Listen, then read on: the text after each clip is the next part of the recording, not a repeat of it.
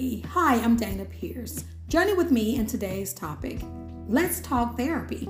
Hey, do me a favor. If you like this episode, please follow and share. Quick note, all new episodes will be posted on Wednesday at 5 a.m. Central Standard Time. Let's get started. Proverbs 11:14 says, "For lack of guidance, a nation falls, but victory is won through many advisors." What's your take on seeing a therapist?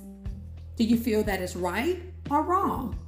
Personally, I think we all have experienced a form of therapy with either a pastor, a friend, a parent, a small group, or just someone.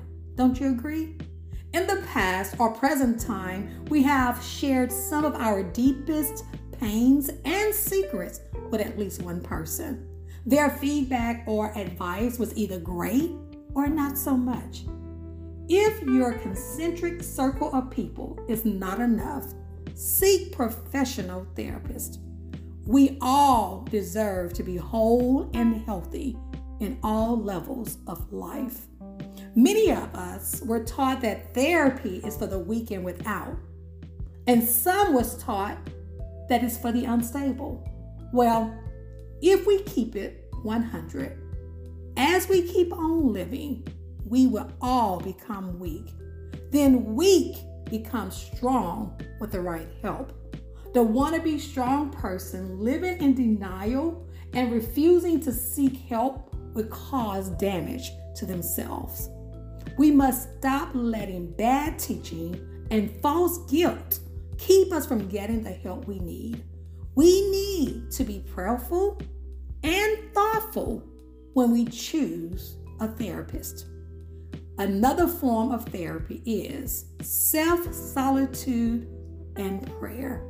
A time when you get alone and search God's word as you seek direction for your situation. Someone asked the question, what if I just cannot decipher God's word, God's plan, or his explanation for my situation, and need that extra boost of wisdom? I'll say to you, seek someone, even that trained professional therapist. Now go in with the right mind, an open heart, and a prayerful spirit ready and available to receive with a discerning spirit. What is a therapist and what is their responsibility? Someone who listens and assists a person to cope with issues. They are classified as experts in assisting individuals experiencing an emotional distress by providing them with treatment and rehabilitation.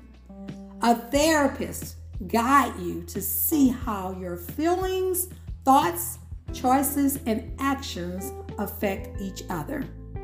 Each of us need to decide without hesitation or delay on a trained professional therapist that is right for you and me when needed.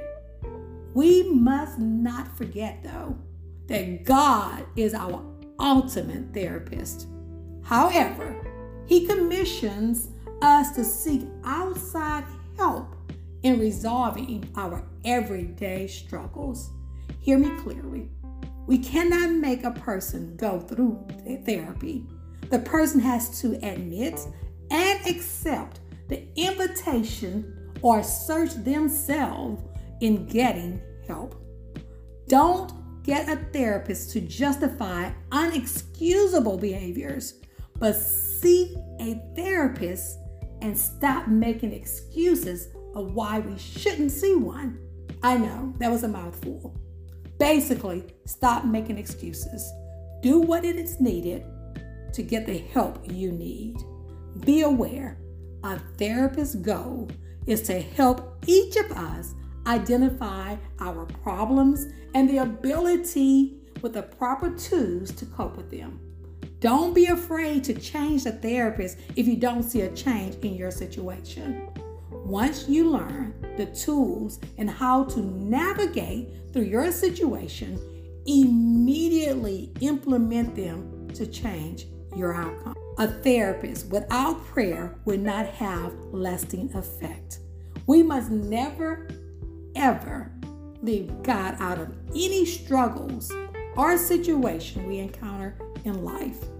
In Him, listen, in Him we live, move, and have our being. Thank you so much for listening and have a great day.